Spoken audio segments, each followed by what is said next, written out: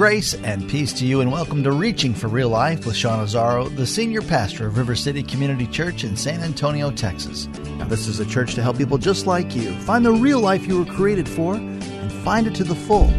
That's what Jesus promised in John 10:10. And today we're hearing the first message in a new series that's called Here Am I, Send Me. Based on Isaiah chapter 6, Pastor Sean asks the question, what if God is planning to use a unique event in your life to help make your faith bigger and stronger? And the bonus question is, are you ready? RealLife.org has this full message, sermon notes, and series available for free.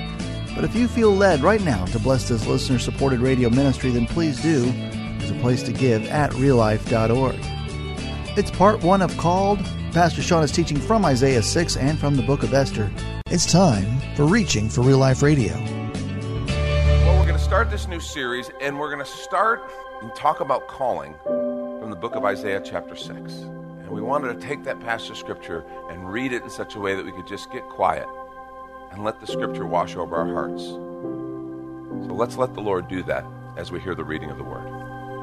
In the year King Uzziah died, I saw the Lord, high and exalted, seated on a throne, and the train of his robe filled the temple. Above him were seraphim, each with 6 wings. With 2 wings, they covered their faces. With 2 wings, they covered their feet. And with 2, they were flying. And they were calling to one another, Holy, holy, holy is the Lord God Almighty. Sound of their voices, the doorpost and the temple shook, the threshold shook, and the temple was filled with smoke. Woe to me, I cried. I am ruined, for I am a man of unclean lips, and I live among a people of unclean lips. And my eyes have seen the King, the Lord Almighty. Then one of the seraphim flew to me with a live coal in his hand, which he had taken with tongs from the altar. With it he touched my mouth and said, See, this has touched your lips. Your guilt is taken away, and your sin is atoned for. Then I heard the voice of the Lord saying, Whom shall I send? And who will go for us? And I said, Here am I. Send me. Lord, I thank you for the reading of your word and for the power of your word. Lord, I thank you for that incredible vision of the throne room of heaven.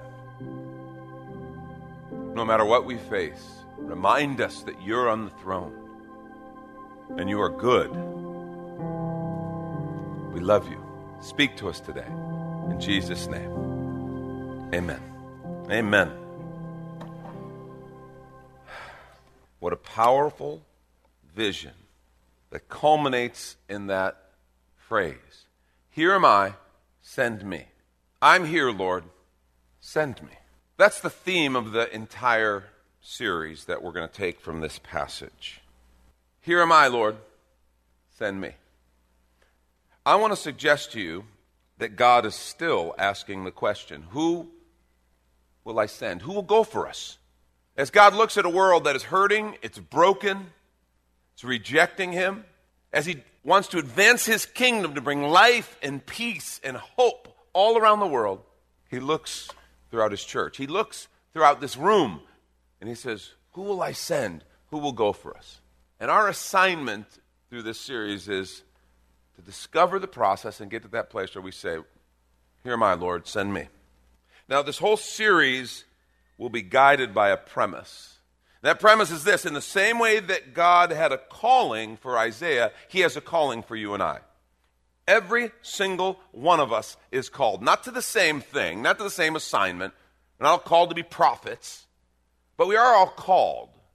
And as God looks at the world, he's still looking for people who will say, I'm here, God. I'm right here. You can send me. Now, what is this idea of calling? What is the call? You get a phone call. I didn't.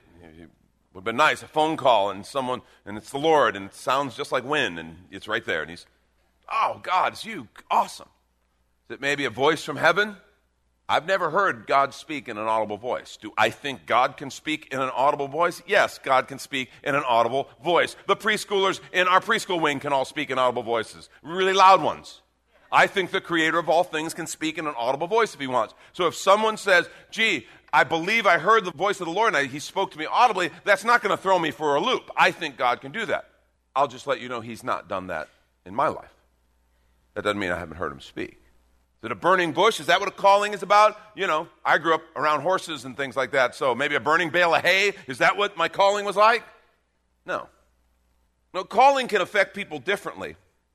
But really, calling is a sense of God's hand on your life and an assignment from him. It's a sense that your life is about something more than just going to work, kind of going throughout the week, and then get to the weekend, have a little fun over the weekend, and then go do it all again. It's that sense that, man, my life's supposed to be about something more. I was created for more. That's that sense of calling, that sense of destiny, that there is a creator, he loves you, and he made you for something specific. It's an assignment from him. How does it work? Well, typically you begin to become aware. It's almost like awakening to this calling, and it typically begins with a vision. That's why this passage is so powerful, and that's where we're going to begin, with this vision. Because that's how calling typically begins. Seeing something and knowing it's something that God has revealed. So we're going to look at this passage in Isaiah 6. And as we read, you remember the prophet started out with this phrase. He said, in the year that King Uzziah died. Now, that's not just for a time stamp. That's a powerful, loaded phrase. The year was 740 BC. Uzziah had been king for 52 years. 52 years. That duration was very unusual. And he'd been king, and he oversaw some really good times. Strong military might, so they were secure, and they had peace all around them. A lot of prosperity. It was good times in that regard. Now, of course, you remember the nations were divided. The whole nation of Israel had divided into north and south. The north was following after the ways and the gods of the people around them. Judah still had more people who were following the Lord, and they still had this sense of alignment and fidelity to God. But even they were beginning to see cracks. What was interesting is Uzziah was a good king. He served the Lord faithfully for most of his reign. Now, he did have a significant battle with pride at the end of his life. That actually cost him quite dearly. His story can be found in 2 Chronicles 6. But an entire generation grew up under prosperity and success, military victories, security, and Uzziah, their king, was faithful to try to walk in the ways of the Lord. But what we find is many of the people were not. It was an interesting time. So while the nation is still officially walking in this faithfulness because the king was faithful, many of the people were not. They were turning to the gods around them, not unlike their sister nation to the north. So Judah was becoming a divided nation as well. A nation that had been built on dependence on the living God was gradually turning to the gods around them. Faithfulness was becoming harder and harder to find. So what's interesting is you see the benefits and blessings of the king's obedience and walking in the ways of the Lord, but you see this erosion happening from the inside out. It hasn't hit the outside yet, but it's happening on the inside. It's interesting how much, really? Why do I get the broken stool? Seriously, who do you got to be around here to get a stool that works? I'm taking Binky's stool. Binky gets the broken stool now. How about that? Where was I? It's amazing how much prosperity, wealth can kind of cover up, and hear me on this, not sin, but the effects of sin. Because the effects of sin typically have a degrading effect. They erode things around them. And it's amazing how wealth and prosperity can, for a time, hide that. We began this ministry working in the inner city, and it was funny because so much of the sin that was prevalent was out in the open. You'd be walking down the streets, and you'd just see some horrible family fight happening on the street in front of you. You'd hear gunshots. You'd experience things like that. And it was just very different. But what was interesting is as we continued to ministered in the suburbs, you got the inner city and then you got the suburbs, we found that all the same sins were happening in the suburbs. They were just hidden behind nicer facades and better manicured lawns. You had the same brokenness, you had the same relational issues, you had all the same things. They were just hidden. Resources allowed them kind of to hide the effects a little bit. And I think that's what's happening under Uzziah. There's this erosion that's happening on the inside and working its way out. Now, what's interesting about the time, it's 740 BC. Within 18 years, the northern kingdom, which had been apart, they'd all been one nation, they'd been divided, the northern kingdom would be completely overrun by the Assyrians. The whole world would change for all of them. The only thing that would be left would be Judah.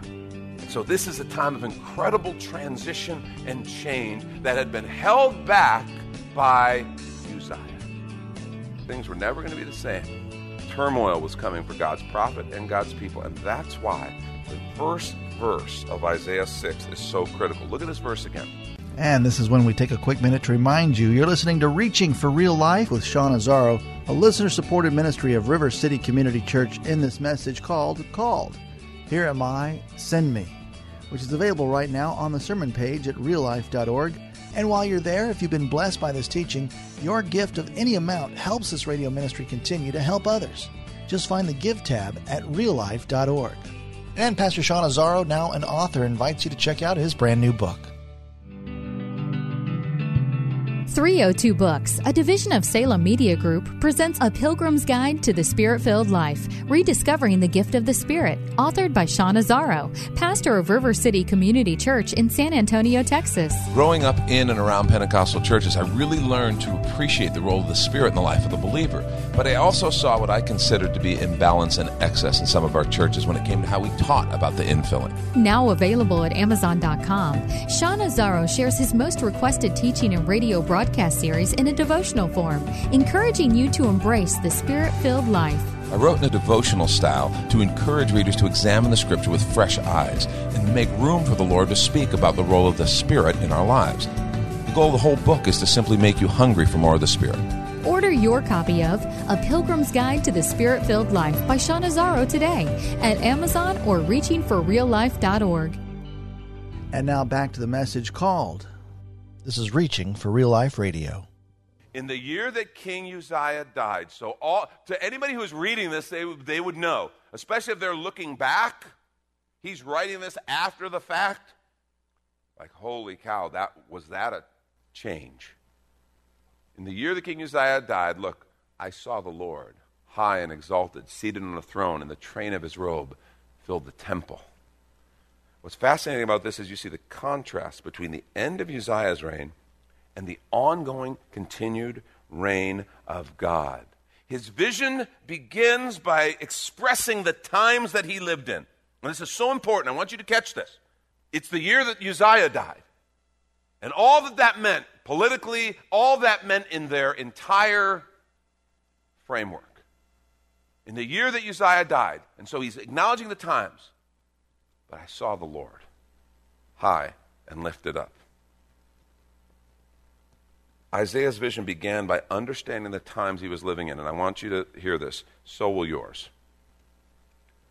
His vision and his calling began with a recognition of the times he was living in. So will yours and mine. And while he understood the times, he understood what it meant that this was the year Uzziah died, he needed a vision to understand more fully. And so God says, yes, Uzziah has died. Yes, you're in a time of significant transition. Things are changing. The world you've known is no longer. In a new world, a scary, uncertain one is emerging. But into that context, he says, I saw the Lord, high and exalted, seated on a throne, and the train of his robe filled the temple. See, if Isaiah were standing before us, he would tell us this right now. He would say, the times to which you're called are changing, but the God by whom you are called is not. The times to which you are called are changing. And this is true for us, but the God by whom you are called is not. That is so significant. And if we're going to understand our calling, we better understand these changing times we live in. Bob Dylan wrote about it almost prophetically in 1964. Take a listen to these lyrics.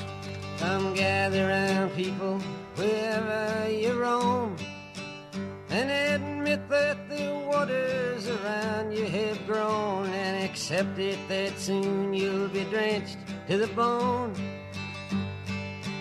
If your time to you is worth saving, then you better start swimming or you'll sink like a stone, or the times they are a-changing.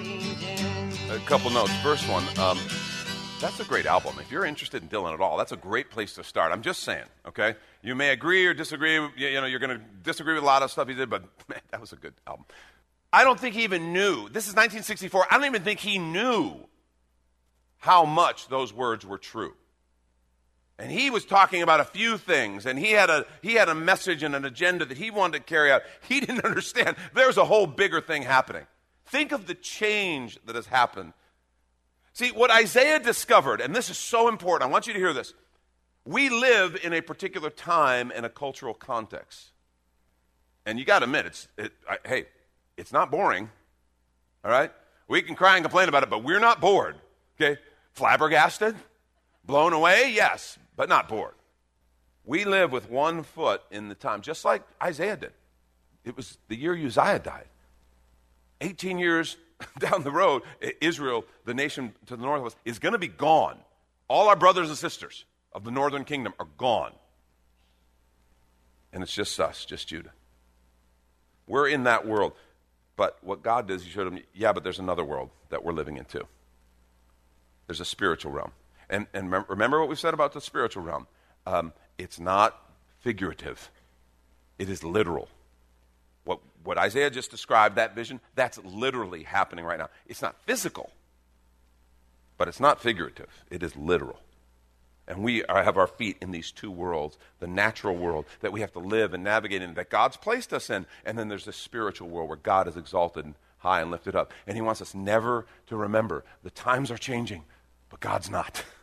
The times may be changing, but our God is not. And that's so critical and so important as we consider this idea of calling. Now, a couple things about calling that we learn from just this single verse. Number one, understanding your calling will always involve understanding your culture. Understanding your calling will always involve understanding your culture. Calling always has a context. Always has a context. When the Lord said to him, "Whom will I send?" the obvious question was, send where? And God had an answer. He gave it to him. Whom will I send? Send to whom? Well, he told him. He gave him an answer. Calling always has a context, and we have to be aware. The fact is, understanding your calling will always involve understanding your culture. In fact, let me just tell you, I think this is one of the things that we in the church have kind of missed. We've missed this in a lot of places. I think we're getting better in some circles, but in a lot of ways, I think we've missed this idea of understanding our culture. As our cultures change around us, so many in the church have kind of gotten to that place where we've kind of circled the wagons and said, well, we want to keep things the same, and this is how we've always done it, and we have traditions, and this is the way we've always done things. Many have heard me tell about teaching a Bible study at an equestrian center I was involved in Los Angeles years ago. And there's a bunch of people, they're all just a bunch of Southern California yuppies who had horses, and we're teaching this Bible study. I had a series of circumstances led me to teaching this Bible study there. And these people are interested. They're buying Bibles, they're studying, they're doing the homework, they're coming prepared. But none of them are a part of a church. And so like 3 weeks in, I stopped and I said, why aren't you guys a part of a church? And they told me. They said the church is completely irrelevant to us. The dress is different. The language is different. The things they talk about are different. The music, where do they even get music like that? Is there some publishing house in Arkansas that cranks that stuff out? We laugh, but I have to tell you, everything they said was true of the church I was on staff at. And I was on staff at a good church that believed the Bible, loved Jesus, loved people. It wasn't a bad church. But it is one of those things where I totally knew, okay, these are folks, if I'm going to bring them, I'd have to prep them. We'd have to have some conversations to get them ready for what they were going to experience. And then afterwards, we'd have to have a debrief or two. Like, yeah, I know, it was weird, wasn't it? I know. We do weird stuff because, well, we love Jesus, so we do weird stuff. So I felt like I would have had to go through that. We got to understand. See, the problem is the church, in many circles, we've forgotten we are a missions organization first and foremost. If you've forgotten that, if I haven't reminded you, please forgive me as your pastor. We're a missions organization. We're here to reach our culture with the amazing good news that God loves us and made a way through Jesus Christ. That's why we're here. That's it. That's who we are. That's what we're about. And what that means is, like a missionary, we gotta learn the language. We gotta study the people. A missionary goes, they learn the language, they figure it out, they talk, they figure out who the people are, they become a part of the culture, and then they share the gospel. They don't just say to people, well, we've always done it this way, and if you want to follow Jesus, come and be just like us. That just doesn't work. So we better understand that understanding our calling will always involve understanding our culture. And folks, this is challenging because our culture is changing at an unbelievable pace. It is changing rapidly. Most of us in this room have grown up in a time of unprecedented peace and prosperity. Think about it. The post-World War II boom, history had never seen anything like it, at least of that size and scale. There have been times of prosperity, but of that size and scale at that time, there had been nothing like it. I mean, truly, the last 60, 70 years, not that there haven't been problems or there aren't issues, it's just we have enjoyed our paradigm, our worldview is shaped by prosperity, by general peace, power. Think about what technology has done. Technology has changed the world so unbelievably. It's game-changing connectivity because of technology. Internet, news, social media. Think about this. We are all instantly impacted by everything in the world simultaneously. We are all instantly impacted by everything in the world simultaneously because of our phones in our pockets. I mean, anything that happens, we get a notification. By the way, little tip, you can turn those off, notifications. There, I've said my piece. I've done that on a lot of apps recently. Oh, it's awesome. And since I still look at my phone way too much, I'm not really missing much. But do you realize how radically different that is than 50 years ago? When everything was much more local? Your news was local. Yes, we got some world news, but you had to wait for it. And it took time, and there was only so much that could come through the few mediums that were available. Now, if there's a train wreck over in France, we're going to hear about it. If there's a terrorist attack in North Africa, we're going to hear about it instantly. If there's a group of kids with their football coach in Thailand who are caught in a cave, we're going to be praying for them. We're going to be worried about them. If their version of a Navy SEAL dies trying to rescue them, we're going to pray for that man. We're going to pray for his family. We're going to be burdened by that. All over the world, we're all in on it. I mean, that's crazy. And 50 years ago, and 50 years, some of you are like, 50 years, well, that's forever. I mean, that's, my gosh, 50 years. Yeah, for some of us, 50 years isn't such a long time. And everything has changed. Think about how, as Christians in the United States, this nation, while I'm not proposing that everybody was a Christian. No, of course not. But the founding and the establishment was based on the Judeo-Christian ethic and the God of the Bible, and that was kind of the norms of life. As Christians in the U.S., our faith today is being resisted and rejected like no other time in our nation's history. And that's creating an unbelievably shifting environment for us. We're not sure how to respond to that. Beyond that, worse yet, a kind of a side consequence of that reality is we're losing a common framework of right and wrong. We don't know how to determine what's right or wrong. The rule of law itself is eroding at an alarming rate. You don't like a law, well, just blow it off and then make law enforcement the enemy. Someone will pick up your tweet and they'll support you. You don't like it? And for those of us who have been around a little while, we understand how dangerous that erosion of the rule of law is. How do you have a society together if you don't have common laws that you agree upon and that you enforce? How do you do that? We are on shifting ground in an unprecedented place. We are so deeply divided, people are regularly writing about an impending social civil war in the United States. I see it all the time. And as I share these things, I think of the year that King Uzziah died and this idea of eroding from the inside out. And it feels like we might be experiencing some of that. Still enjoying the benefits of previous generations' actions, investments, behaviors. Still enjoying the prosperity.